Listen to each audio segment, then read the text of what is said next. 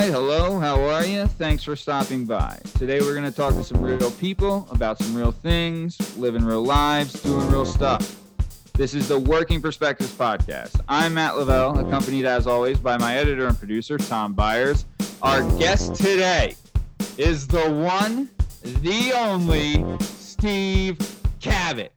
Jake, we've talked about him before. I'm excited. I know you're excited. How you feeling, buddy? What's your deal? I'm doing well, and I'm really excited for this one. This is going to be a good one. Samesies. All right, you can find us on all our socials you can find us on every podcast platform at Working Perspectives Podcast and on Spotify at The Working Perspectives Podcast, on YouTube at Working Perspectives Podcast. You can follow us on the Twitter at Working P Pod, and we're on Instagram at Working Perspectives Podcast. If you would like to be a guest on the show, then hit us up at workingperspectives@gmail.com. All right, Shake, you ready, babe? Yeah, let's do it.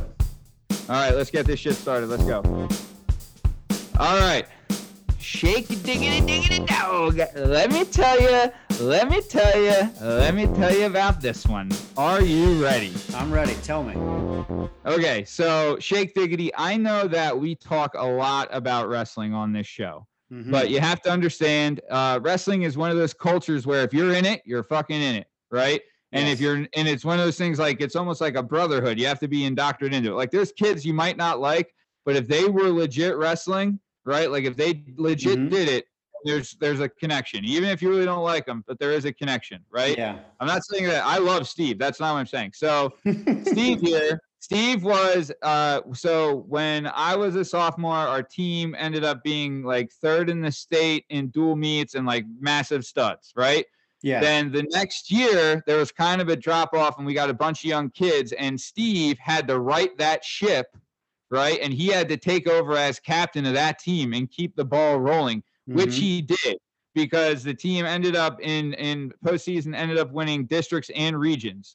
So not too shabby. And Steve had a lot to do with that, right? Yeah.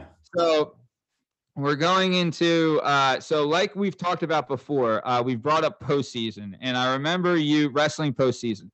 And I remember you specifically saying how you were jealous because it's like it is cool to say you've been like honestly, if you're from Pennsylvania and you're a wrestler and you're a state qualifier, not even a place winner or a state champ or whatever, if you're a state qualifier, that means a lot. It's a big deal. If you're a regional qualifier, that's a lot because it is fucking tough, man. I remember there was a kid in a school near us. He was a freshman in high school. He won the Virginia State Championships. Then he came up to Pennsylvania, right, as a sophomore and never made it out of districts, right? Pennsylvania is a different level when it comes to wrestling. So if you're a regional qualifier or if you're a state qualifier, right, then that means you can fucking go and you're legit. So that being said, Steve had a really good career. He had wrestled varsity all 4 years, right? He was a fucking legend on the team. He was a legend in the school for a bunch of reasons. So either way, we'll get into that eventually. But so we're going into the postseason, and I'll tell you. I have to bring this up because it will come up later. So we had a bunch of like rival teams, like, you know, like we were a big deal in wrestling. So people wanted to come at us. So one of the rivals was the school Neshaminy, right? Mm-hmm. So at Neshaminy, there was this kid that my brother Asshole had wrestled the year before, right? And at this time, I was very involved I was very into wrestling. So I was like an encyclopedia. Like I knew a lot. I got all the magazines. I was really into it, right? Mm-hmm. So at this time, Asshole had wrestled this kid and he won, but it was like I remember afterwards saying, he's like, God, that guy's sprawl was so tough. He had like a really tough sprawl, right? So students used to come up to me. What's a sprawl? Oh, so if you were to take it, well, so say if we're standing up and I go to take a shot and the guy like kicks his leg back and like defends the shot, right? That's called a sprawl. Like he's not easy to he's not going to play by your rules, basically. So so say if I took a shot on you, right? Like we're standing up and I try to take a shot on your legs and you shoot, like you swing your legs back and dump your chest on my back, right? Yeah. That's a sprawl. And apparently this kid had like a really tough one. So that's what Asshole said though. But you know, either way, that's asshole saying it. Can't trust him. So, no, you can't. And turns out you can't. So either way, Steve used to come up to me before his matches and be like, "Hey, what do you know about this guy? Hey, what do you know about this guy?" And I would give him like, you know, he didn't do it all the time, but he would do it, and I'd be like, this is what this guy said, and this is what this guy does, right? Mm-hmm. So for this particular guy, I told him, I was like, "Hey, asshole said last year that this guy's got a tough sprawl, so watch out for the sprawl." So the whole match, Steve doesn't shoot on the guy because of what I said. Steve ends up losing, right? And but at the very end of the match, like before, you know, at the end of the match, he goes and shoots on the guy and takes him down right away. So had he not listened to me and was shooting the whole time, he would have fucking won, right? So let's get to postseason. Okay. So we're at postseason. The first tournament in postseason is called sectionals, right? So that's like all the teams in your surrounding school or all the schools in your surrounding area go, right? So for North Penn, it was like Penridge, Souderton, Quakertown, like those ones. You know what I mean? Yeah, like the ones that you kind of are expected to take down. Yeah, like they're the close ones. They're like the ones close to home. Yeah. So we go there, right? And Steve, I think, was ranked like he was like seated like number 2 in his weight class. Really, like very much expected to do well. He wins his first match. In his second match, though, he loses. And so what it is for sectionals is the top 3 place winners go on to districts, right? Yeah. So it's a must-win situation. So Steve loses his second match and has to go to what's called wrestlebacks. So he goes into, they call it the loser's bracket, but you go into the loser's bracket. So he had to wrestle a bunch of times and beat a bunch of guys, and he had to go into the Conci finals, they're called, and he had to win to go on to the next week, right? Oh, okay. So he ends up winning, right? And he places 3rd. So he just barely makes it out of sections to go to districts, right? So he makes it to districts. Know this, he is the second to last ranked seed. He was ranked so far back, right, that he had to have a pigtail, like a you know how they do in the March Madness tournament, they have a play-in game? Yeah. He had to have a play-in match to get in. So he was basically, he's like, you know, the lowest ranked school, whatever, going in, right? He wins his play-in match against a tough kid, right? Then he has to face the number 1 seeded kid in his weight class. Beats him. Damn. Right? Big upset. Then he goes, that was the quarterfinals. Then he goes to, or that was, I think, the first round. So then he goes to the quarterfinals, wins again. Then he goes to the semifinals, wins again. Then he goes to the finals, right? So now this kid went from being the last ranked to now he's in the finals. So last seed going into the finals to wrestle for first place. And who does he wrestle for first place? None other than the bozo from Neshaminy that I told him not to spar against, right? So before the match, first off, so there's this kid, his name's Mark Smith. Fantastic wrestler. He had broke the record for a number of pins in a high school career. He's a phenomenal legend wrestler. He would end up getting outstanding wrestler at this tournament because he pinned his way through. Ooh, big day. The real outstanding wrestler of this tournament was the kid who had to wrestle the most matches, right? He had to wrestle the most time because every match went the distance, right? Yeah. And he had to wrestle like the top seeds in his weight class. Yeah. He didn't get a break. He had to wrestle the top guys, right? So that guy didn't get outstanding wrestler, even though he should have, and that was Steve. So Steve goes to the finals. He kicks the shit I told him to the curb, and he's like, fuck this guy, sprawl, and he fucking beats the brakes off this kid, right? And he ends up going from being the last seed to winning districts, which is, dude, I'm telling you, doesn't happen a lot, so it's a big, big thing. Yeah. So now Steve gets to go to regionals. So so it's top 4 make it out of districts, and then the top 3 make it out of regions. And this is the big money round, Shake, because the top 3 get to go to states. right? Just saying it, like you made it to states, you were state qualifier. That is such a big thing. It's a big presence, right? So Steve comes in, he's ranked 2. But it is to be said, the number 1 ranked kid in his weight class that day would have a Sports Illustrated article come out about him saying about this amazing feat that he could do. And because he was like 99% deaf, right? Oh, okay. This kid's name was Brad Forbes. So Steve's ranked number 2. I will tell you this. I didn't think this because I knew Steve. But there was some people saying that Steve got lucky to make it here and that he was going to crap out and there's no way he's going to states. There's no way, right? Guess what happened? Steve fucking flipped him the bird, tell him to go shove, right?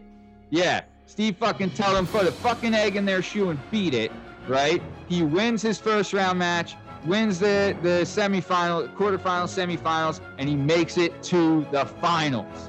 Right? The finals of regionals. You have to understand, this is a massive deal. We are from a very tough region, right? In the toughest wrestling state in the country, right? We're in a very tough region. And you have to imagine, there's thousands of kids that have tried to get to this spot, right? So he had to beat out, like there's thousands of kids trying to do this, and he's the one that made it. So he makes it to the finals against this kid, Brad Forbes. Now, Brad Forbes was attempting to do something only 2 other people in the history of the Southeast region wrestling have ever done.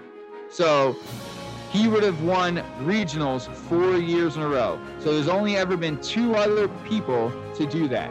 Both of those 2 other people were alumni of North Penn. One's name was Chris Kortnick and the other's name was Dan Finaccio, right? Okay.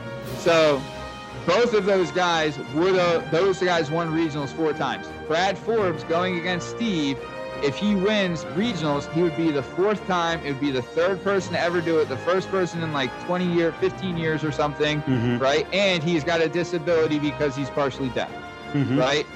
So going into this, a lot of pressure was on Steve from the alumni saying, fucking, dude, this is a 4-time regional champ. That's a North Penn thing. This guy doesn't get it, whatever. Yeah. Steve told him, hey, go fuck yourself, all right? I'm the one that had to make weight. I'm the one that had to he's legit wrestled the most matches out of any other wrestler to get to this point. Yeah. Right? He's cut all the weight. He's wrestled all the top guys. And he said, fuck you big time. Because guess what? I'm going to states, win or lose. So he went out there. He ends up losing to Forbes. Big fucking deal, right? The big thing is this fucking comeback king of the Cuyahoga went from barely making it out of sectionals to having a pigtail match at districts, to winning districts and getting snubbed for OW, then making it to regionals where everyone thought he was a fucking shoe bag that was just going to get thrown out the first fucking week, right? Or first fucking night, and ends up making it to the finals there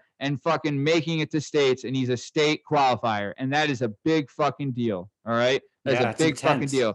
That's intense. Guys will wrestle their whole career and aspire just to make it to regionals, and he's made it to states, and he was runner-up at regionals, which is a massive, massive deal. So, that being said, Steve's a good guy. He's a great friend of the show, and he's, great captain, everything like that. He's doing great. He's running a garage with his brother, and everything's going well. Steve, I know you're doing great and all that stuff. I just like to ask, have you seen the movie Bohemian Rhapsody? And if yes, what do you think of that piece of shit movie? Sure did see it, Matt. Not one of my favorites. I can say that. All right. Not on my top to-do list, That's what I'm fucking saying, baby. That's put another one in the lost column for old fucking Bohemian Shit City, okay? Movies suck. So bad. All right. Steubens, what's up, babe? How you doing, pal? Doing great. Got a little bit of a gripe with the little preamble. Oh, for Christ. Oh, for fuck. Everyone does. What is? Here's the fucking thing. I worked out a lot of my life in gyms with your brother, and I happen to like that kid a lot. So let's not call him asshole. Oh. Tom's my guy. Oh, for fucking Christ's sake. Tom's my fucking guy. Oh, no. Wow. If I knew if it was going to be an ambush, Steubens, my God. What can I say? All right. Well, whatever. We'll leave asshole out of this for now. Golly. Yeah. So, all right. Maybe what's he's up, blackmailing buddy? him or something. There must be that's some what I'm sort of thing thinking it behind is. this. Yeah. Well, you guys were drilling partners too, weren't for you? a while. Yeah. Tom, and then I really respected Tom when there's just something about the second you graduate, like there's no pressure on you. You just wrestle so much different. And I remember me and him being, on the same level, no problem, because Tom was a beast. And then all of a sudden, out of nowhere, the motherfucker was like steps ahead of me when we got to after he graduated. Like I was having real issues with him. I'm like, what the fuck? And then the second I graduated, I had like the same view when I came back and wrestled with guys. Like, it just makes it easier when the pressure's not on you. Well, what weights did you wrestle at? So I started my freshman year at 119, which I never ever had to lose weight before in my life, right? So I get there and I finally make varsity, right? I got a bunch of these like juniors and sophomores looking at me going, because in North Penn, 9th grade's not in the high school. So you have to get bussed up from the middle schools, and it's a pain in the ass. So the seniors are already annoyed because they got to wait for you, and they're already pissed off. But I walked into a team that was 12-4, had a lot of like strong personalities on it. It's a tough room to walk into. It's not, North Penn's a wrestling program. They have a lot of respect. There's a lot of tough nails guys in there. So I walk in trying to be, I won a lot of youth tournaments. I had a little bit of a youth swag to me. I thought I was the man. I was undefeated in middle school, was beating the brakes off of people. Walk in there my 9th grade year. A couple guys want to test me. I beat the brakes off them. I make varsity. I think I'm the next Zach Freiling. And then I go out and I don't realize that I've never lost weight before in my life. No weight cutting. Just always walked in and weighed what I was. I wrestled. Yeah, whatever you happen to be. So I show up that day. I'm supposed to make 119. I get on the scale. We're wrestling Penn Ridge. We have to go to Penn Ridge. There's about an hour before the match. I step on the scale and I'm 124. So literally an hour before we have to wrestle. And now I got guys like Adam Brown and some of the older guys like Falterbauer and Messerschmitt and all these bigger guys going, "Oh, you fucking idiot. You got to lose the weight." And I'm like, well, what do I do? So now I start piling on sweatshirts, start piling on jackets. I go to the pool room. I'm running. I'm passing out. I'm running. I'm passing out. They're waking me up. I finally get to Penn Ridge. I'm a 0.4 over. Now I'm trying to pee. I'm trying to throw up. I'm trying to do anything to lose that. I can't lose it. I finally get it done. Make weight. And I'm all excited, right? So I'm like, fuck yeah, I made weight. Now I get to do this. I go back, try to eat something, but my stomach's all fucked up now, so you can't really eat. Go out into the match, and of course, it's against a kid that I used to wrestle in youth. I used to beat the shit out of him. I'm like, I'm going to kill this kid. And I wrestle like shit because I'm completely depleted, and I'm a fucking idiot. So I go out there, and it's a pretty close match. Of course, it goes into overtime. I do win, so I'm like, hell yeah. My next 2 matches, I win in a row, and I'm 3-0. There was another guy on the squad who was a freshman at that time. The only other freshman was Dave Witt. Dave Witt is 103. Legend. So me and Witt are 103 and 119, and we work out all the time together. There was a guy in between us at 112, Asa, who was absolutely terrible, which used to make us feel good because me and him would just beat the shit out of this poor kid. But so we get out there, and Witt's 3-0. I'm 3-0. There's all this talk. They were like, Cabot was good in youth.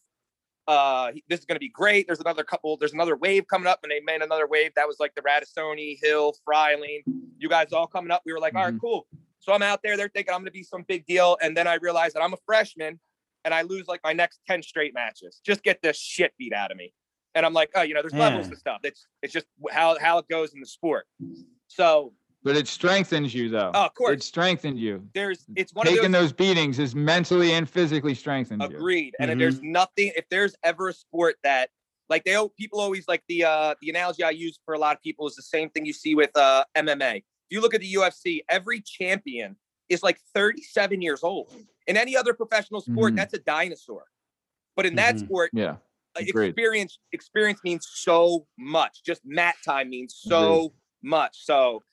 Just being able to see different guys so that by the time you get to be an older wrestler and like your senior year of high school, you've seen the freak athlete kid that doesn't know how to wrestle. You know how to handle him. You know how to wrestle the ultra strong kid. You know how to wrestle the technically sound kid. You know the kid who has all the stamina in the world. You just have those experiences. It's nothing new to you. So you just keep it moving. But so we get the snot beat out of us. It's not the best, but it's part of the ongoing process of the sport. The analogy a lot of people use is that wrestling doesn't build character, it reveals it. I agree. So you being able to like because a lot of people would shrink from that, and a lot of people would give up, and a lot of people would turn tail. But you being able to fight through that and come back and then be successful, that shows a lot about your character. I also, not to big up you or anything. No, but I hear you. I hear you. I think the other the intangible for me was I had an older brother who was 5 years older than me, so there was a clear gap between me and him. That'll do so it. when I was 8, he was 13, almost 14. When I was 10, he was 15. When I was 12, he was an 18-year-old man. He beat the brakes off of me my whole life. Him and his friends and his buddies. Yeah. So he used to laugh and take a lot of credit for it and be like, yeah, if I didn't beat the shit out of you on the daily, you wouldn't have learned how to like scrub out of things. And, even if he could beat me for an hour, and no matter what, I would just internally not let him see me in pain because I didn't want him to get that satisfaction, and wait and wait and wait and wait until my chance, and then run up and punch him dead in the nuts and then run away. So it builds that little brother move. Yeah, I it's all about strategy. I think I learned at a young age that there's no motivation for me like spite. For people to say you can't, you're not going to do this, you can't do that, you're not good enough to do this, Mm-hmm. Dude, plus too, I'll say you're fearless out there. Like you're not afraid. Like so we brought up before on the Hill episode where my dad said Hill was his favorite. My fucking guy. The toughest motherfucker I ever knew. That's my guy. And he said, you were the best man at Hill's wedding. Yeah. So Hill had said, or my dad said he liked Hill, but he liked Cabot a lot too, because the same reasons. Cabot used to have this, it's called a crossface, but we'll say what it was. It was a fucking forearm shiver, and he would shiver the shit out of a guy. Like I remember being at a match and being like, Jesus Christ, like you're taking guys' heads off with this thing. And the ref, they're just like, hey, let's let them wrestle. You know what I mean? So that kind of aggressiveness too has to become from like, look, fuck you, I'm getting mine. Like, you know what I mean? Like you might win, but you're not going to want to wrestle me again. Like that kind of attitude is what makes success and what makes it so that you can keep coming back. Also, and we did say it, like Whit being your training partner, right? Like your drilling partners it is a thing. It's a very serious thing. And super serious. And you know too, when it gets to the MMA level and boxing and things like that, your training partners is a legit thing. It's a very much you're in it together. But you said it too when we had our pre-show. Iron sharpens iron, right? Steel sharpens steel, whatever the fuck it is. So if you have a guy that's good, he's only making you better, right? That's it. And like you just got to keep pushing, and that's what's gonna do it. So you having Whit as a training partner. Weren't you training partners with Schoendorfer too? Yeah, I mean, but Frankie was an athlete, and he was athletic, and Frankie was ridiculously tough. But Frankie only started wrestling in like middle school. So to a guy like me that like we've been wrestling since you were 6 years old, we would just it wasn't on the same level. But it's always good to have that guy in there that even though I was technically much better, I could take him down. He would never give me anything easy, ever. Yeah. No way. Making you work for it. And, and then, like I said, one of my phrases I still tell because I coach at this time in my life. The only thing I tell my kids all the time is you're only as good as your partner. So if my partner wants to fuck around and be a jabroni all day, you're going to be a fucking jabroni too. So if your partner, so like I used to get upset when I was a freshman, there was a guy, Kevin Hammond, who was the senior captain, and he was 125. So he was the weight class above me. And that psychopath was one of those gym room legends. Never performed well when the pressure was on, but in the training room, fucking monster. And he always used to cardio for days. And he loved for some reason because I'm also a how do I say this nicely? An asshole. So because I'm like I'm not a quiet person. We'll call you a straight shooter, Steve. We'll say a straight shooter. Not a quiet person. So put a nice shine on it. Of course, when I was opening my mouth, they were like, "I'm gonna fucking punish this little turd," So they gave it to me pretty good. Yeah, and that's I remember one time you threw a mop at me. Oh my god! It was a wet mop out of the bucket too. I was like, "Oh, thank God he missed." Well, I apologize. Yeah, but then you threw the mop, but no, we were fucking around. I remember. Okay, Shake, you wanted to say something. What were you saying? I have Shake? a question, and I learn a lot about wrestling through this podcast and listening to Matt and the people he has on. And I don't come from a wrestling background. Yep. I played football. My whole family played football forever. Yep. And we were very comfortable football players, like on the field. And you were just saying some people can perform like animals in practice. And then when the lights get turned on, the crowd's there, they shrivel up. And what my question is when it comes to wrestling, it seems like you guys always had to be very autonomous. Like you had to be like your own kind of motivator, your own like big time disciplinarian. It's the hardest part. And a lot of it was like, you know, like you didn't want to disappoint yourself or your parents or whoever. In football, it's kind of the opposite. You're like, you're sort of in the system. The coaches are like gods. Like they are the ones who make or break you. And if you just follow the rules, you'll be okay. And is that how it is with wrestling? Like, did you guys really, like, I know there's coaches and like, I know Steve, you coach, but like, is it seems like it's a little bit different. It's much different. And so this aspect of wrestling, like I always try to explain it to people. This is the reason why I'm such a proponent of it. It's one of my, you know, I mean, I love wrestling, so I'm a little biased, but I'm so pro wrestling for the fact that there's a couple aspects of this little phenomenon with wrestling. One is people don't realize that it's not the match that makes wrestlers wrestlers. It's everything else. So when I have to lose weight, there's nobody there with me. There's no coach telling me to go do it. There's actually my mom telling me, please, can you eat? Please don't do this. And it's up to you to put on that plastic suit after practice and go jog for 5 miles. And it's the same way where if I'm on a football field, because don't get me wrong, I said this with Matt too. I think he's the same way. We said this earlier that football was my first love. I still love football. I think even maybe more than wrestling. So played Squires my whole life, played all the way up until 10th grade, you know, blah, blah, blah. But then they kind of made us either choose one or the other, blah, blah. But so with the wrestling aspect too, it teaches 2 giant life lessons. The first one is accountability. And there's nothing like wrestling, because if I, like, you know, me and we were saying, one of the maniacs of my really good friends, Romeo, like when we were young kids, we got to play the line together. Like if I didn't pick up a block, Romeo would clean him out for me, and vice versa. We always had each other's backs. We were out there. There's nothing like that in wrestling, right? So if I don't work out hard or I don't feel good that day, it doesn't matter, because you're the only one out there and there's no excuse. And if you don't want to work hard at practice, or you don't want to, you know, do the moves, or you don't want to put in the work, it will show immediately. So you learn that immediate accountability. That if I want something and I want to look good, I better bust my ass when people aren't looking, because when they are looking in wrestling, it's going to show if you did or you didn't do the work immediately. The other aspect of it that I always really, really liked is the fact of learning how to accept a loss.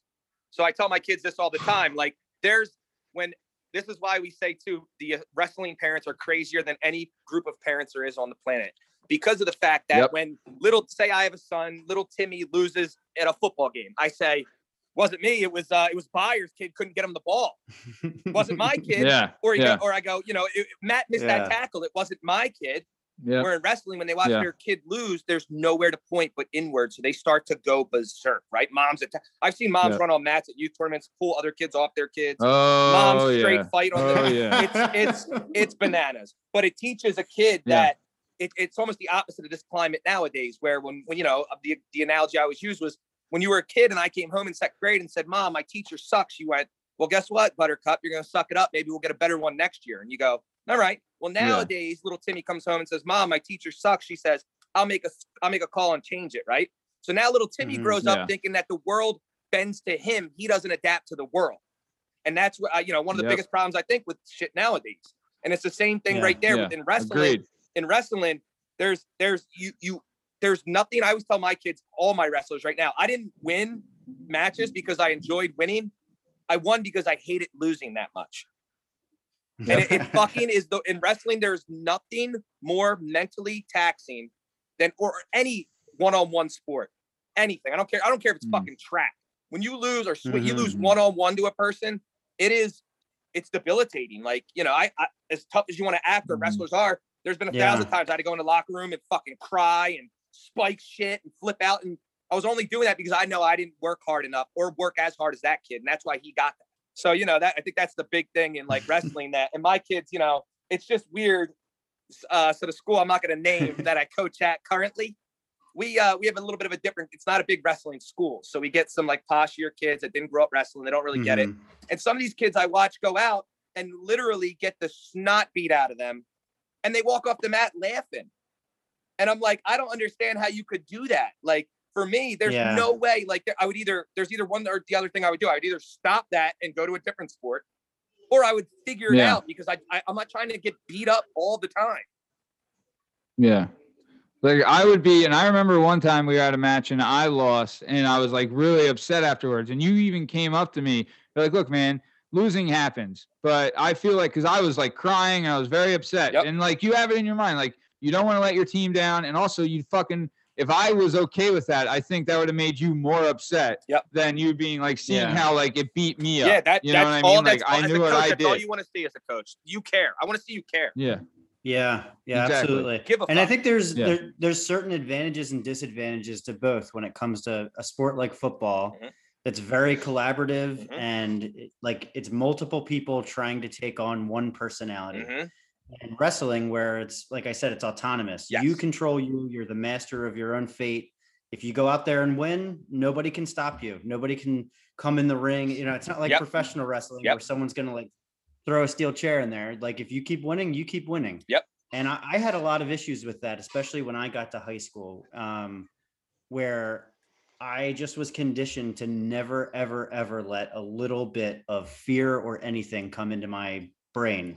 And I mean, I played at North Penn, and we played some incredible teams. Hell yeah. That had like Division I players that ended up going to the pros and stuff. And I remember in the off season, we would get the schedule for the next year. And for example, we stopped playing St. Joe's Prep for like 5 or 6 years. I know that like in like 03, before they won the state championship, North Penn played the Prep, and then they stopped playing them for a while. And then finally we were going to get them back on our schedule.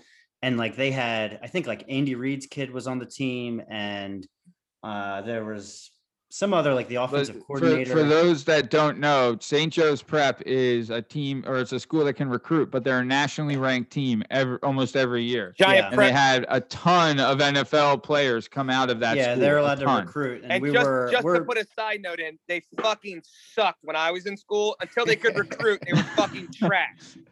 Yeah.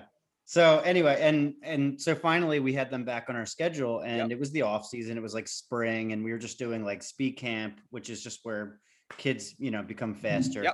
And I remember there was like a group of kids that were looking at the schedule, and they're like, oh shit, we got Prep. This guy's going D1. This guy, ran for 1 billion yards last year. This is going to suck, man. And I got so pissed at them for for basically giving us an L. Like in the spring, the game was even a cup. And the thing is like, I had to deal with that. I eventually became a captain on that team.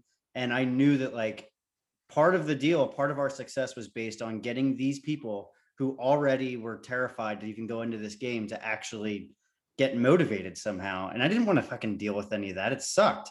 And we ended up beating them, thank God. And it was awesome. But like, I would have loved to have done wrestling. I should have just done wrestling, and I only had to motivate myself.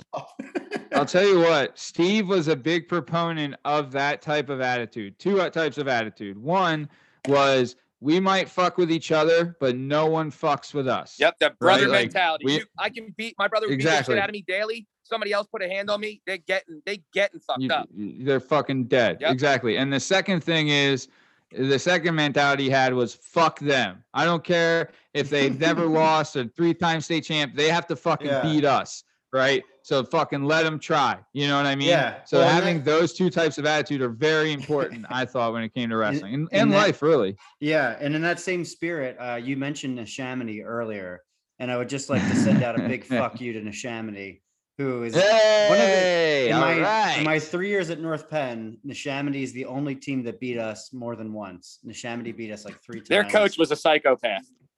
I hate Neshaminy so bad, man. I'll tell you this. I remember when we had Pete on, we talked about one of the matches where Pete came through big time. Beating Neshaminy was one of those matches.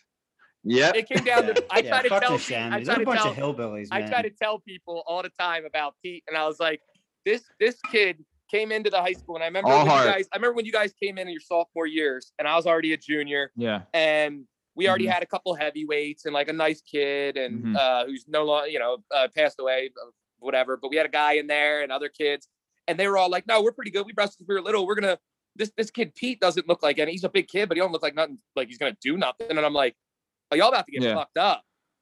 I was like, "You don't understand." I'm like, "No. Pete not only is all of 6'3", 265. My man used to have to skip a lunch here and there to make weight of heavyweight. Yeah. But Pete also, not only was he very strong like a bear, but Pete knew how to fucking wrestle. And when you're that size, you know how to wrestle like that. I still laugh. The 2 times we beat Upper Perk for the District 1 championship.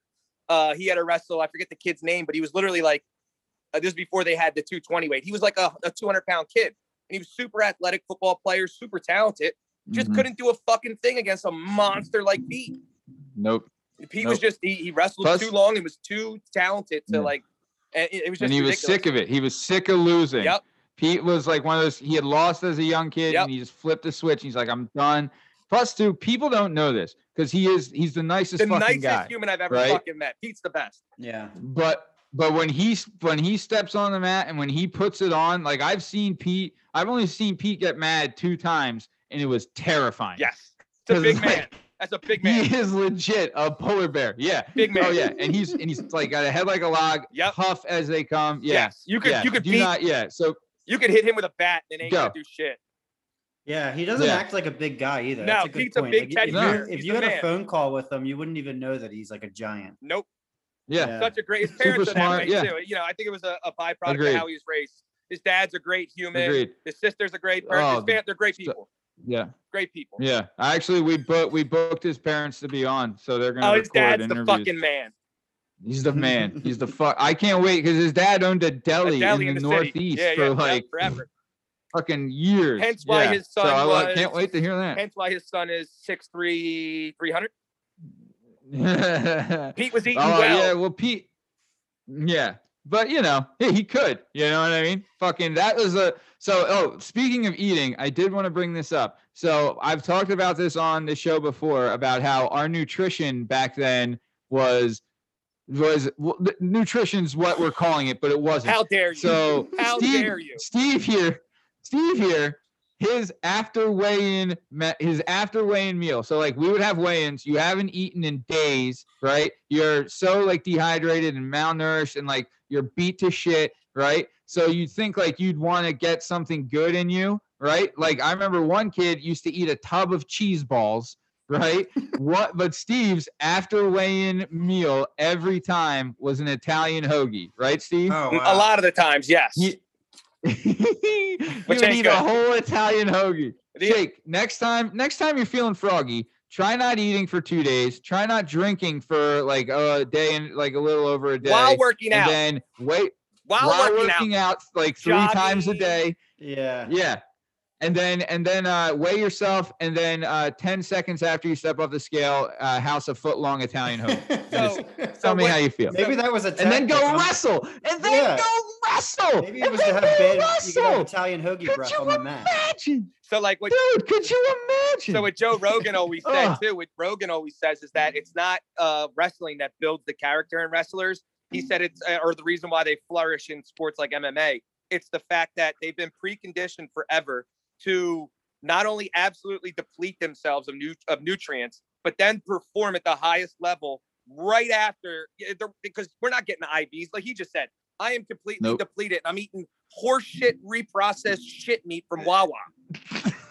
Like you're not getting an IV. Like you're going out there feeling like an asshole. But you just know that it's either ton of soda, and carbs. Oh, we're lethargic. Yep. I mean, my senior year, still wet and still go. So my senior year to make that run, I had to, like he was saying, there's that kid Mark Smith at 140, and I was trying to win fucking districts and regionals and sectionals.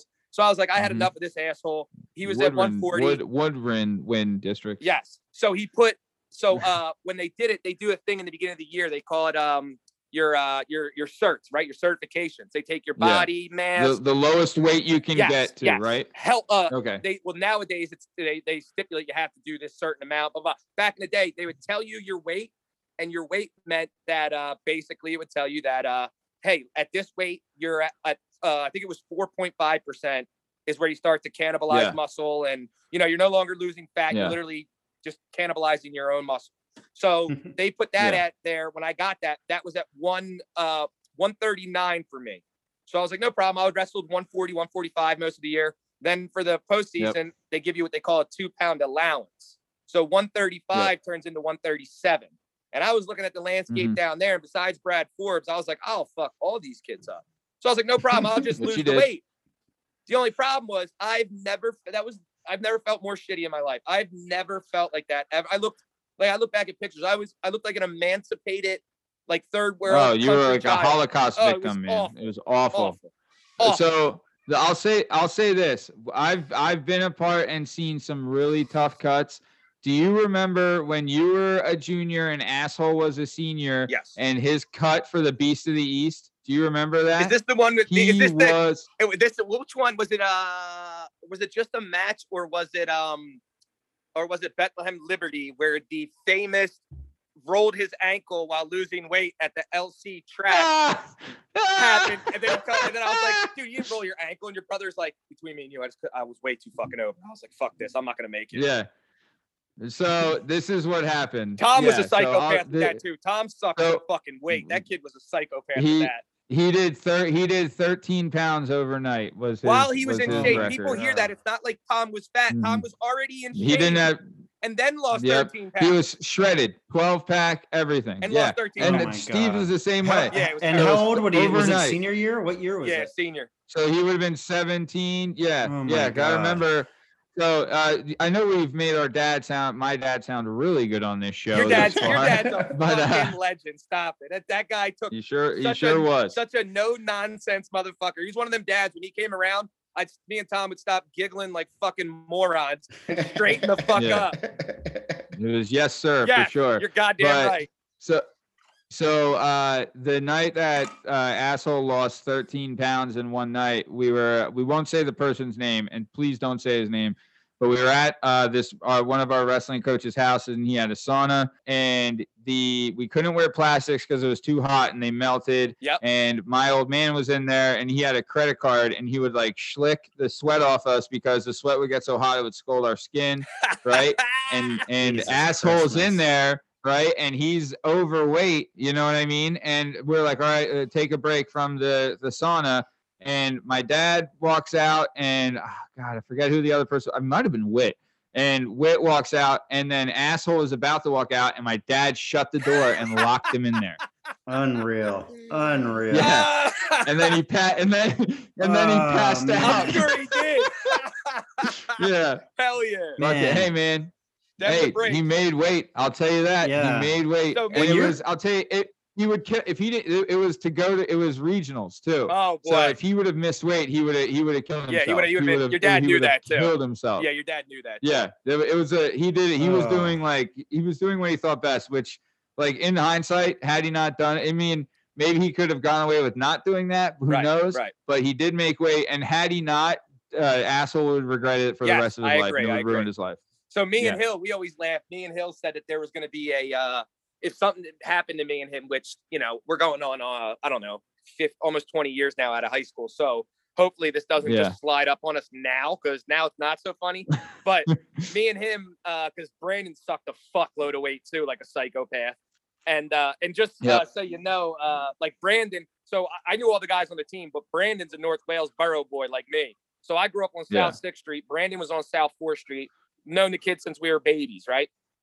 And so me and Brandon were always like, that was my guy. And we end up deciding that they just came out with those shitty ass weight loss pills back in the day, the Stackers, right?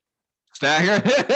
So oh shit, Steve, you remember that? Me and Brandon in the mornings, they would tell you to take one. They came in a 3-pack. Fuck that. We're from North Wales. We're taking all of them, right? So we take all of them and on an empty stomach, and we would run in the mornings too. So we ran for like an hour in the stairwell, which was always strange because Whit would literally not even change his clothes from the sweaty clothes. He would just walk into school with them on, which is another story for itself. Lunatic. Lunatic. So love Whit. Whit's the best. Me and Brandon would go over to the soda machine and find the highest caffeine soda, which back then was like Jolt Cola.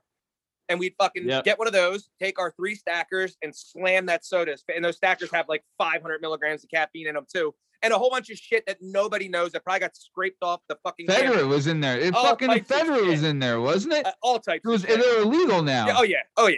And we used to take them at like 3 to 4 in the morning. And I would be my blood pressure would be so high during the day. For the first 3 periods, I did my work, and I didn't even like schoolwork. I did my work, the person next to me's work. I ran in between classes. And then literally by the time we got to practice, I couldn't hold my head up. I couldn't breathe. Our hearts were palpitating out of our chest. Yeah. So hopefully that. I remember, Stoobs, you used to come to my homeroom every morning and get some. What chick was it? What chick was in your homeroom? Yeah. But before we move on, I will say the asshole story. So what had happened was I was asleep in the living room. That's my friend. Okay, a-hole was out running, right? And he was like, dude, I think he was like 4 over, 5 over, maybe more, because he would cut like 9 in an afternoon. Like he would like wake up, be 9 over, and then make weight that night at 7:30. You know what I mean? So like he was like, I think it was one of those days, and because what had happened was he was over, came home, saw like a pitcher of lemonade on the counter, drank it. Right. And then like tried to make himself throw up. He couldn't do it. And then he tried to go run. Like he went running. And then I was asleep in the living room. He came in and like shook me, like crawling in. He came in and shook me. He's like, dude, my ankle. I think I broke my ankle. And right away, my first thought was like, you're such a fucking you lied. Like I know that. But I was like, but then I had like, obviously I wasn't going to sell him out and be like, dude, man. Yeah, it's your brother. He went to the hospital and everything. Yeah. Yeah, and had crutches the whole 9, and that was only for that match. And then he was fine the next match. Wait, has he ever acknowledged this, or does he still claim that? He acknowledged it later in the year. Oh yeah. Tom mentioned it, I think, after the match. He like dropped the crutches and was like, "Got him." But if there's ever a trap, this is literally what he just said right there. Is the last thing for this is. There is such a trap with wrestlers when you're cutting or anything, when you're cutting hard weight. Yeah. People in MMA I've talked to about this, we're going to jiu-jitsu tournaments, wrestling tournaments. You have like your with real a weight cut, like a real one. You wake up, you can't go to sleep because you're so dehydrated. There's no spit in your mouth, right? So you can't even swallow. Mm-hmm. You're fucking going nuts. You have that gross film on your lips because you're so dehydrated. And at night, you're like, you know what? You do what they call float weight at night, right? So your body naturally metabolizes some. You're able to like, drop when you're cutting weight, you only lose like a couple tenths. If you're a normal human, you'll lose like 2 pounds overnight, right? Just sleeping. Mm-hmm. So at the middle of the night, when you're cutting terrible weight, you go into the fridge and you're like, you already preface yourself. You're like, I'll take 1 sip. And then you pick up a thing of water or juice or whatever. The second it touches your lips, and mistake. You just start gulping it. And then all of a sudden, like you don't even think. And next thing you know, you just drank a gallon of water and you're fucked now. And you're just like, oh my God, what am I doing? What I did this. So when I fought in the cage, I had I took the fight on 2 weeks notice. Never a good idea. I was like 14. Yeah. It ended up being okay. Yeah. But I was 14 pounds over the week, like 4 days out. Right. So I'm getting close to it was on a Friday night was weigh-ins.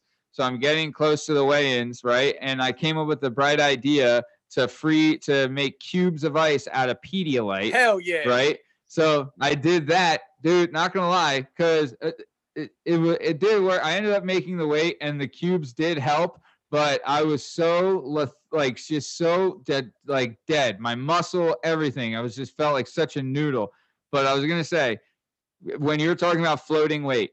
When you're going to sleep, like, I'll float like half. Oh, if I could float like half. You wake up and you gained a 10. Oh my God. Oh my God. Is there anything worse than if you gained a 10th, you want to kill yourself. Yep. Or if you don't lose any at all, you're like, oh fuck. Yes. Fucking kill me. Nothing worse to start your day that way. Yeah. Yeah. You're like, well, this is going to be a long day. Yep. But okay. Terrific. So We've talked about wrestling enough. We are going to talk about wrestling again later because, like we said, Steve is still coaching wrestling at this time. But I did want to get into a new segment of the show called Memory Lane. Where do these bizarre memories come from? So in English, if you say this is lame when you're describing something, what you are saying is that it's not cool, it's not awesome, it's not interesting.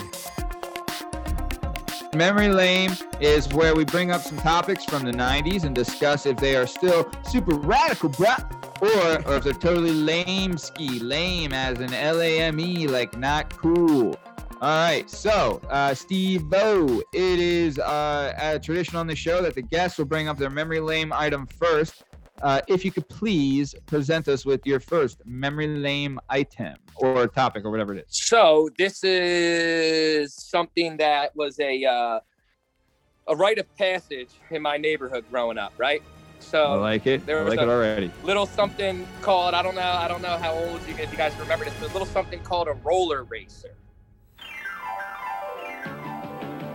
Roller racers got me gonna get down and go. Don't know how it does it. How's it do it? How's it go? Roller racers got me, you just sit down and swing. No motor and no batteries, but something really moves that thing. I got a roller racer's got me. I don't get so it. Roller racer was like a small seat for your ass cheeks, and it had two little handles, and you put your feet on this thing, and you wiggled side to side, and it would move. Yeah, right? okay. Yes, I'm looking at it right now. So of course, that little piece of shit didn't do enough for us because we're psychopaths in North Wales. And we decided that the best way to do it was to tie a ski rope to a bike and start at the biggest hill we could find and then come whipping around the neighborhood with this on the back, right? And I'm pretty sure if there's any guy that was born between the years 1980 and 1986 from North Wales, they got a nice big roller racer scar somewhere on their body. Oh my God! Now, were they meant for you to have an okay time? At it now. This is ridiculous. Yeah, this thing has to be illegal now, right? It was, they don't produce these when our anymore. Parents got them for us, they were like, "Oh, they're cute. They can't do too much with it because you can't go that fast if you don't have an assistance from your other asshole friends." Yeah. So they were like, "Oh, these things are great. They'll be fine with them." And then they saw us come flying down the street with a bike and a rope tied to it, and people just completely road rash, losing skin, teeth, breaking arms. No, your neighborhood is basically on a hill. Yes. You know, like your whole neighborhood, it's a hill. Yep. So you could go on any street and you're just like, all right, let's go. Hell yeah. Jesus. Yeah, they were that thing was quite the tool for us as a kid. I remember one of the big things that we would do, and I don't know, this wasn't like a rite of passage thing, but it was one thing we would do in the neighborhood. If you had a skateboard and your buddy had pegs, you'd lay on your stomach on the skateboard and grab the pegs, and they would go hitting your hair and your forehead. You're like, yeah. But then like you would let go, and they would turn, and you're just rocking, like hell shooting. Oh, it was awesome. Yeah, until you face first into whatever. It's tough to stop that way. Yeah, no breaks. A lot of respect for those skeleton racers. No breaks. No breaks on them. No breaks. So yeah, all right, nice. So like, dude, I'll tell you what, fucking A. Well, let's vote on it. So Shake Diggity, what are your thoughts on roller racing down a hill with a fucking attached to a bike and whipping around? End up with it. What are your thoughts? I think this thing's rad, and especially with the modified way that the End Up kids is super correct. Correct. I would say the roller racer by itself is not so rad. Not so rad. But when you end up the shit out of it, this thing is fucking rad. I'll tell you that right now. I'm voting rad. Steve, your vote, please. I'm going to go with, I don't think I have a visible scar anymore, so lame, because I didn't obviously ride as hard as I should have. Wow. Oh, wow. Disappointing. Yep. Jeez. Yep. That's funny. All right. Funny. So, nice. Okay. So, very good. All right. Loved it. So, Shake, your memory lane item today, please. Sure. Can I ask a North Wales question since we're on the topic? Hell yeah. Shoot, brother. I heard a North Wales, and I don't know if I'm not going to mention the person's name, but you can bring it up and maybe we will mention his name. Oh, I'll know it. But it involves somebody going in a storm drain and like traveling. It was like during like a hurricane or something. Yeah. Do you know what I'm talking about? I sure do. What? No. What is this? This was another It was a kind of another rite of passage. So there was a lot of small creeks. A small creek, part of the Wissahickon runs through North Wales. This kind of starts out around there. and there's small little portions, but there's these little tiny, it's only little tiny shit drainage creeks. They're not like full bred creeks. Yeah. And when it rained, they would get super aggressive. There's one that goes under Montgomery Avenue. There's another one on 7th Street. Yeah. And they're almost just these little tubes underneath that we used to run through and stuff. But once it got, the water got a moving, you could grab the pipe and like hang under it and let it like drag your body. And whoa. So said this legendary psychopath from our neighborhood got stuck under there, and me, his brother, and a couple other people pretty much thought we were watching him drown. Oh my God. Oh my God. What are we allowed? Yeah. All right, we won't say their name. It was my fucking guy. It's Chaz Ziegler, who's no longer around. Oh but shit. Chuck was he was always the guy to want it. And Sean Day did it because he was a lunatic. He became a Navy SEAL later, by the way. Fucking Navy SEAL. Sure did. Friend of the show. Yes, sir. Yeah, and then who was the other? Oh man, I forget. Josh. The boys. Yes, that's my guy. Yeah, that's another. I've seen and heard some stories about him. The boys brothers wild. I ended up with him down in Ocean City, New Jersey one time, and he was on the rampage, and we were trying to keep him out of trouble. Him and his brother too. Him and his brother were both cannoneers that were good football players. Yeah. His brother was a monster. Yeah, that's so funny. Anyway, North Wales, great stories. Jesus Christ, you there's something in the water with you fucking loon. I'll tell you what. I will say, like, we have like friendly rivalry with some of the North Wales guys, but I think we always got along with you guys. Like our neighborhood always got along with your neighborhood, just because we were all like kind of the same kind of blue collar crazy dumbasses. Yes. You know what I mean? But you guys, there's something in the water, you crazy fucks, every one of you.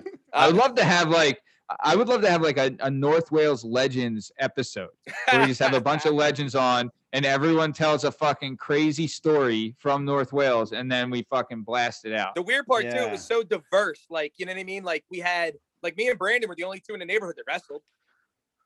Yeah. And then we had like great football players in Zeblum and Romeo's who were nasty football players. And track stars too. Then we had track stars and Victor Jakes and Matt Henderson. And then we had baseball stars and Bo Ziegler and you know what I mean? Like we had a little bit of everybody kind of had their own like in betweens. It was weird. Okay. Let's see here for memory lane this week. I'm gonna offer up. Let's go with Blockbuster Video.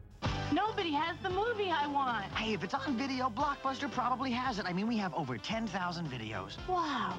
I'll watch these fast and have them back tomorrow, I promise. Relax. At Blockbuster, you can keep your videos for 3 evenings, so take home plenty. And use our 24-hour quick drop. Do you have any children's videos? Sure. Blockbuster's America's family video store. You know, we have more kids' videos than any place else. More movies, more nights, more fun. Blockbuster Video. Wow, what a difference. Whoa. Blockbuster Video. Okay, so, all right, real quick, though. So Blockbuster Video is big, but do you remember Hollywood Video too? Hell yeah, they had better games, video game consoles in Hollywood. Yeah. Hollywood was all right. I liked them both though. But fuck Blockbuster because they would charge you extra if you didn't rewind your fucking tape. You suck my nuts. Rewinding the tape. Rewind, be kind. They're like, sorry. My mom's like, you know that movie we rented? I had to pay an extra 99 cents because you didn't rewind it. I'm like, what? Be kind, please rewind. I'm like, oh my God. What shithead hates their life enough that his job is to literally pop every fucking VHS tape in and see what's not rewound. And then snitch on you like a fucking dickhead. Yeah, no wonder they didn't no wonder there's no Blockbusters anymore. Well, I remember I got rental video places in general. I got such an ass beating one time because we had rented the movie Grease, right? Mm-hmm. And we rented the movie Grease and we lost the cover, like the plastic cover, right? And they went to return. Oh yeah, because we couldn't find it, right? And my mom's like, "It's $13 for this fucking cover. I'm taking it out of your ass." And I was like, Mom. And then we found the cover behind the trash can. That's so right. It all turned out great. But yeah, And I didn't even rent the movie, but I was the one that got fucking shit for it. You remember renting movies. Do you remember their like promo model where they used to show you that the store was big enough to fit a dinosaur in? And that was like their shtick. They had a commercial. They'd show like a fucking brontosaurus or some shit in the store and be like, this store is so big you could fit a dinosaur. And I was like, damn, I gotta go there. That's great. Dude, I do miss when they would have like the big like poster cutouts, you know? Hell yeah. Like when you were walking. I remember specifically there was a video store. I remember this as a little kid. There was one that had a big cardboard cutout of the Sandlot. Hell yeah. You know? Oh, which I was like, oh, that's the coolest. Hell yeah. That would be awesome. Dude, there is some shit. There's no way you're getting that now, pal. Nah. You know? Yeah. But eventually someone will be able to get holograms. So that would be nice.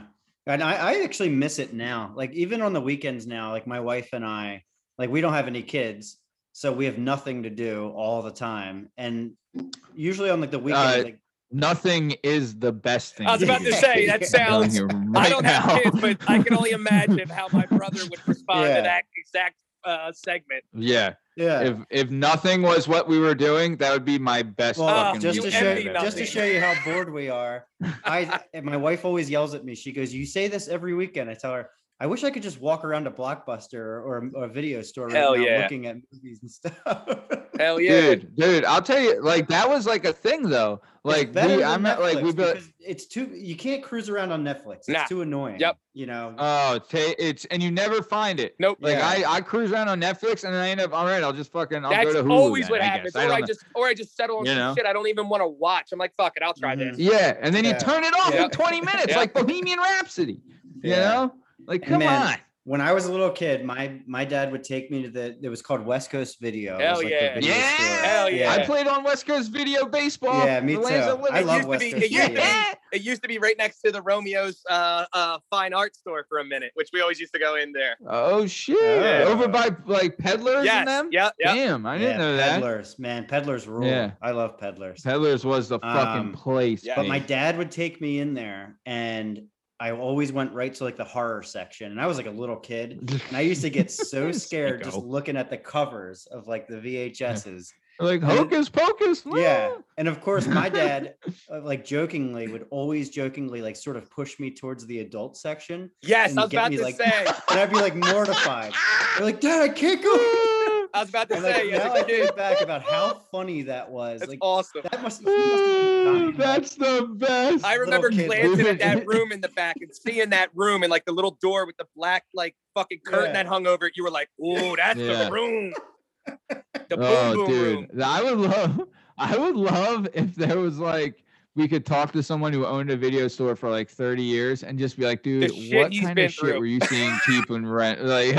Like when you saw like a creeper come in, or what was even worse? Like say, well, like say if they had kids, right? What if they saw their kid's teacher come in and buy like, gangbang 27 or bend over and say 5. You know what I mean? And they're walking out and like, oh wow, I didn't know that person was in. I mean, they must have made they must have made all their money on that because they certainly had those sections and they never got rid of them. Nope. So.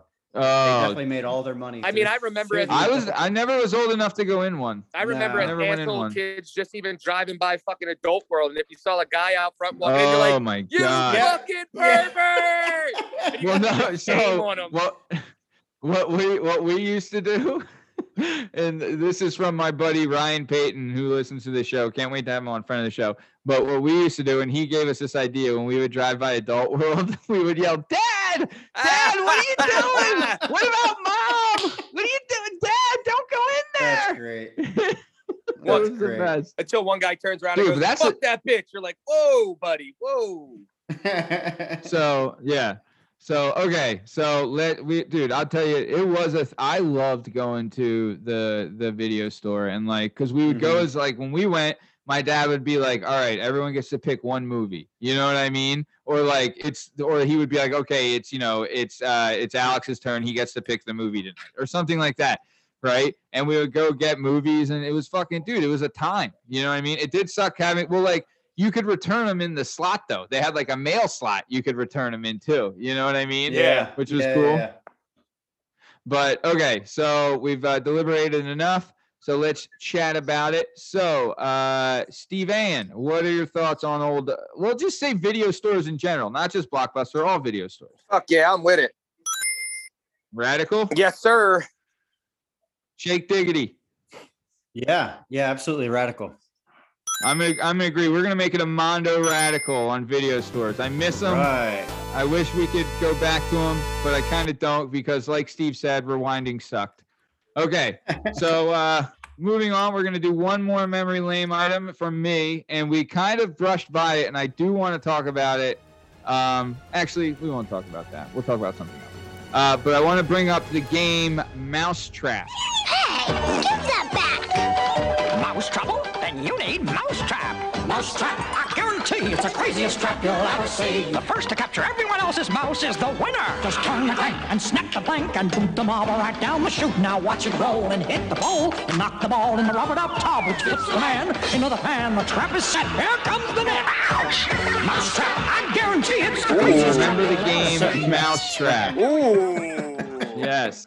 Not the wrestling move. Yeah. You get. Not the wrestling move. Yeah, you can cut this, Shake, but after we talked about Adult World, I did want to bring up like VHS porn back in the day, but I don't think Shake would ever, I don't think you're old enough to get into that, but there was a thing. I'm not that young. I'm just a couple years younger than you. All right. I didn't know. But bring it up, man. I remember telling people this, that back in the day, there was 3 types of currency. Before the internet hit with, what we have now that we all love, but before the internet hit with an endless supply of porn, there was 3 types of currency. There was booze, there was drugs, and there was porn. And you could trade porn to get one of the other 2. Yeah. And a lot of times you did. Yes. And Absolutely. you would have a tape. That you rode the fucking wheels off of this thing. You had a tape that you watched so many times that you couldn't watch it anymore. You know what I mean? Like you had like relationships with these tapes. Hell you know what I mean? It had like 6 scenes on it. And you're like, you got everything out of every scene. Telling you that right now. And when you got a fresh tape,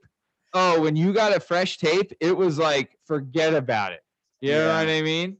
Oh my God. Okay. A certain person who provides the music for this show may or may not have reached the age where he could actually go to West Coast Video or whatever it was called eventually. I think they switched the names, and he eventually got to the age where he could go into the adult section. Hell yeah. And he did. He grew up around the corner and must have went in there as like a toddler, and then whoever owned the place saw him grow to the age where he could finally go into the adult section. Oh, that's the best. See, that's the kind of shit I would love to hear. Like you seeing this kid coming in, buying, the Land Before Time, and then he comes back now he's buying bad Teachers 27. Yeah. Brings a tear to my eye. Yeah. Okay. So, but let's talk about Mousetrap, the game. Pretty cool. Yeah, it was awesome. Okay. So, all right. We're done talking about Mousetrap. What are we voting on Mousetrap? Steve, what are your thoughts? The game Mousetrap. Fuck out of my face. Got it. All right. Lame. And you, Shake Diggity? Yeah, it's lame. You can't even put it together. The whole game is trying to set it up. Yeah, it is. And that was the part. And it's annoying. And I have ADHD out the wazoo. So like 2 seconds in, I'd be like, I'm fucking done. Yeah, fuck this game. Okay, same. So we're gonna round it out with a Mondo Lame. All right, so that was another rousing segment of Memory Lame. That's lame as in not cool, like LAME. For those of you listening, submit any memory lame topics or ideas to us on Instagram at Working Perspectives Podcast and on the Twitter at Working P Pod.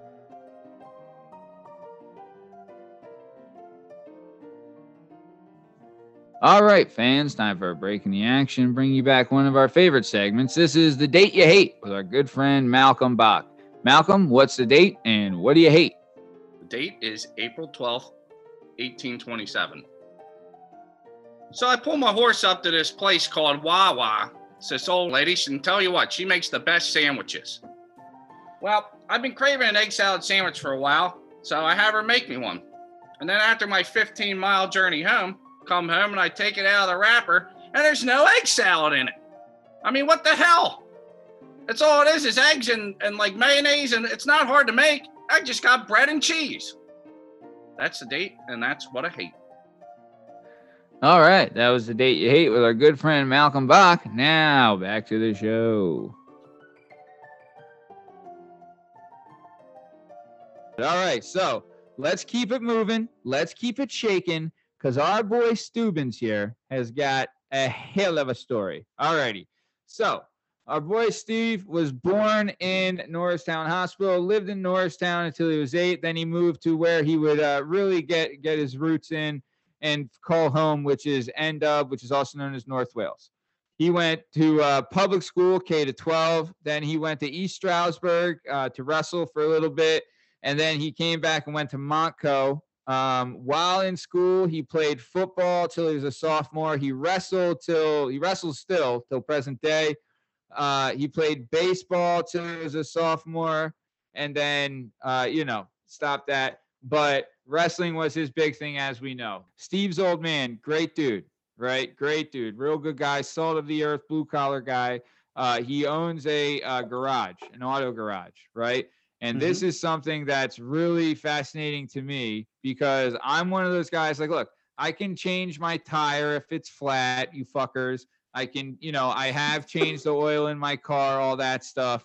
But Steve is a whiz when it comes to car stuff. His old man is a whiz. Steve is also a certified welder, and he can weld and all that cool shit. So we've talked on this episode where there's men and dudes. So me and Shake are a bunch of dudes, and Steve is classified as a man. So Steve can work with his hands and does all these things. But Steve's been working in the car garage since, 11, Steve, would you say? Around there, yep. Yeah, so he's working. So imagine this, Shake, being 11 years old. You come home from school, you have your Pop-Tart, then you head over to your dad's garage, and you're parking cars and changing oils and sweeping up the shop at 11 years old. Imagine, oh my God. Imagine I have I'm not gonna lie, I'll tell you what, I do love when you have, like, because you're trusting your car with someone is a big deal to me, especially. I think everyone's like that. So when you have a shop like Steve's shop, where it's like you trust these guys, they're not gonna fuck you on the price, they're not gonna give you all this bullshit like one of those, the chains would do, and they're actually gonna do good work, and they can do everything. Those are the kind of shops that you like, they're hidden gems, and you want to find them and you want to know them. Of course. And Steve's like that. But they're also the kind of shops that'll let an 11-year-old drive your car and change your oil, right? But if he does a good job, who gives a shit? So, Steve, what would you say, like, when you were young, let's say from like 11 to like 13, like that age, what kind of jobs would your old man have you doing around the shop? So, to give it a little perspective, I laugh at this because there's like, there's one of the only other places that we've been in business 25 years now, right?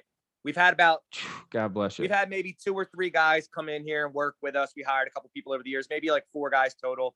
None of them really worked out because they don't have the work ethic that my old man did, that he instilled in me and my brother. Like they're not willing to do what it needs to be done. Right.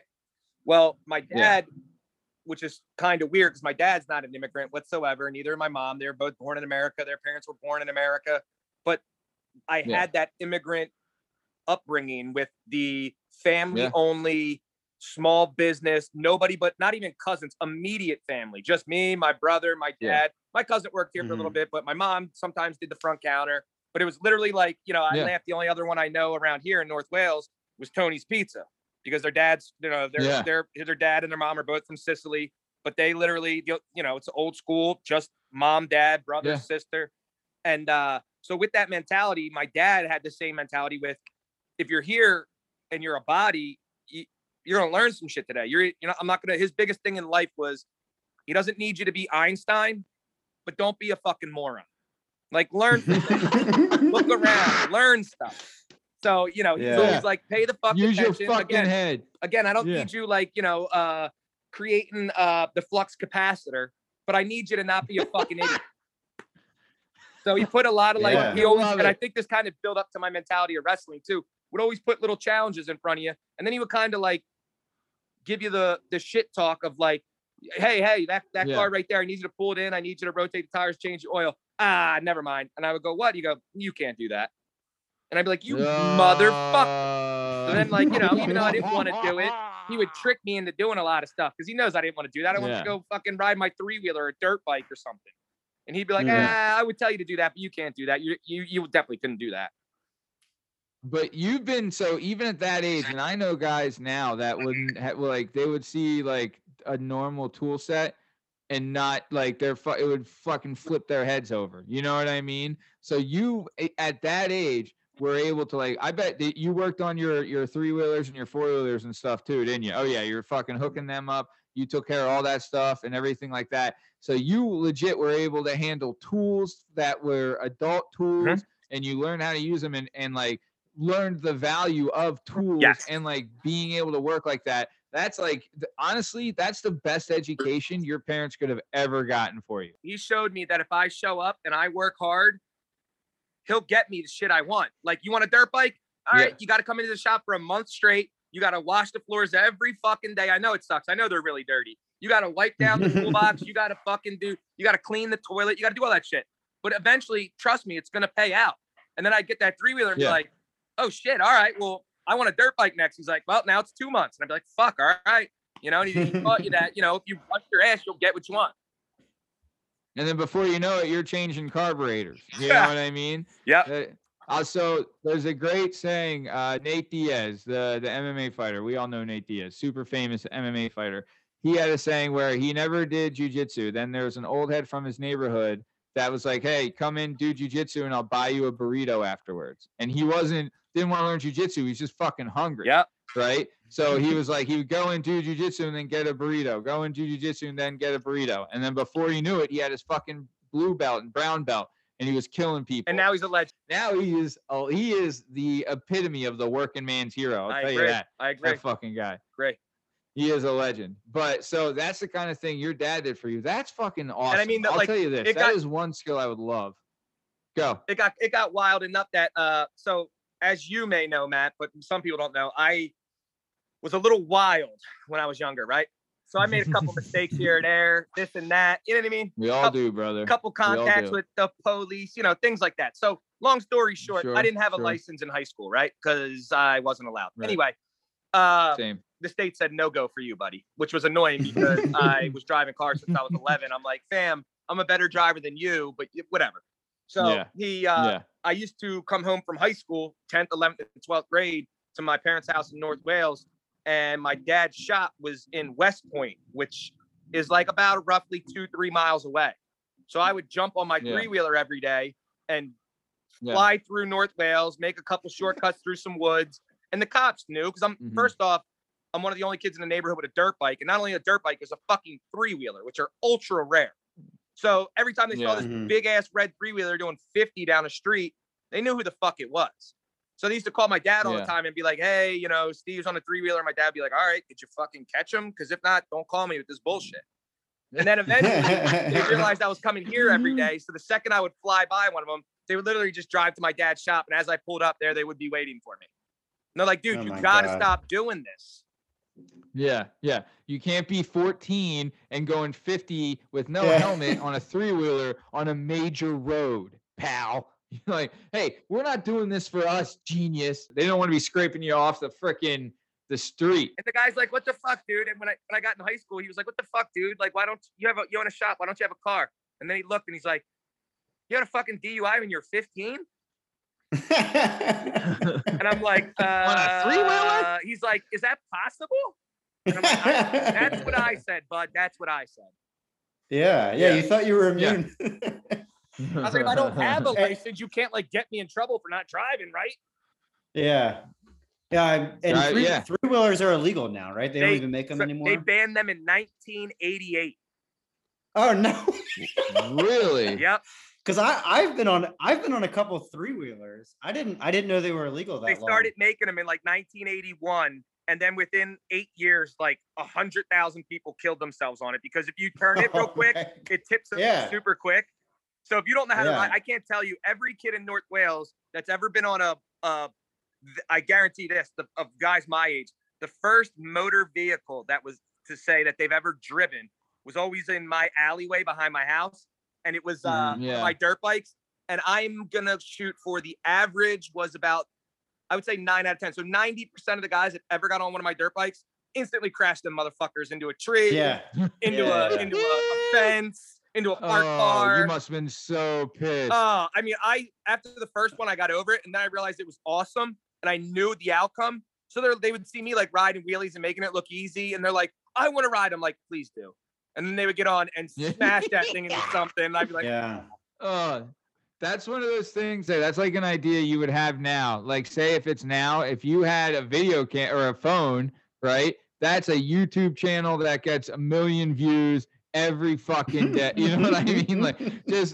Just watch this moron crash. Hey, moron's crashing. You know what I mean?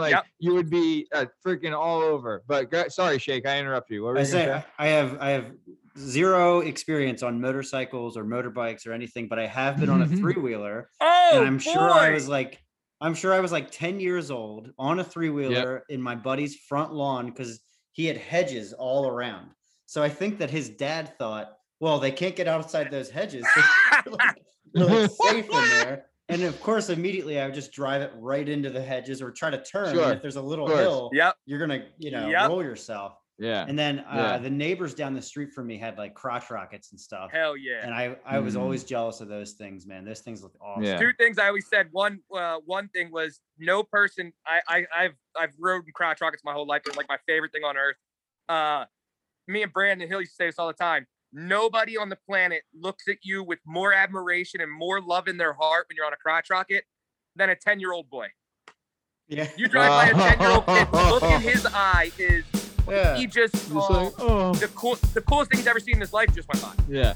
It's like, they make one in my size now. And 2, the parents of my buddies we grew up with used to cringe when it snowed, because when it snowed, I'd tie a sled to my 3-wheeler and fly up to my buddies' houses and hit their windows with snowballs until they come out. And their parents would be like, "Please do not get in that sled with him." And then we go up the street, they jump in the sled, and I take them at 50 miles an hour down the street while I'm like fucking 13. Yeah, parents are not happy about that. Yeah, only Mr. Hill was like, "Get the fuck out of my house. Go hang out with the kid breaking people's arms with his dirt bike." Yeah. It's like, as long as you're out of this fucking house, get out. Yeah. A lot of people in that house. All right, folks, we're going to cut you off right there, and we're going to leave you in suspense for next week. This is the end of part 1 of the Steve Cabot duo. So you can find us on all podcast platforms and YouTube at Working Perspectives Podcast. You can find us on Spotify at The Working Perspectives Podcast. You can follow us on Instagram at Working Perspectives Podcast, and you can join us on the Twitter at Working P Pod. If you'd like to be on the show and go through the approval process with those bastards down at the PAAA and see if you can get in, then you can email us at workingperspectives@gmail.com. Shake Diggity, you got anything you want to say to the peeps before we take off? No. Power to the people. All right, riveting stuff. Okay, stick around for the ad read. This is the end of the episode. All right, see ya. Do you have a message or a story inside of you that you've been waiting to tell? Have you always dreamed of writing a book, but are intimidated by the complexities of the book publishing world? Perhaps you want to use a book to launch your public speaking or consulting career. If so, please reach out to Scott & Bell Publishing, located right here in beautiful Philadelphia, Pennsylvania. Scott & Bell Publishing handle all genres and authors with all experience levels. Scott & Bell Publishing gives authors 100% creative freedom and a higher royalty split. They can be found at www.skotbell.com. That's www.S as in Sam, K as in Kite, O as in October, T as in Tom, B as in Boy, E as in Edward, L as in Larry, L as in Larry.com. That's Scott & Bell Publishing, where the authors go.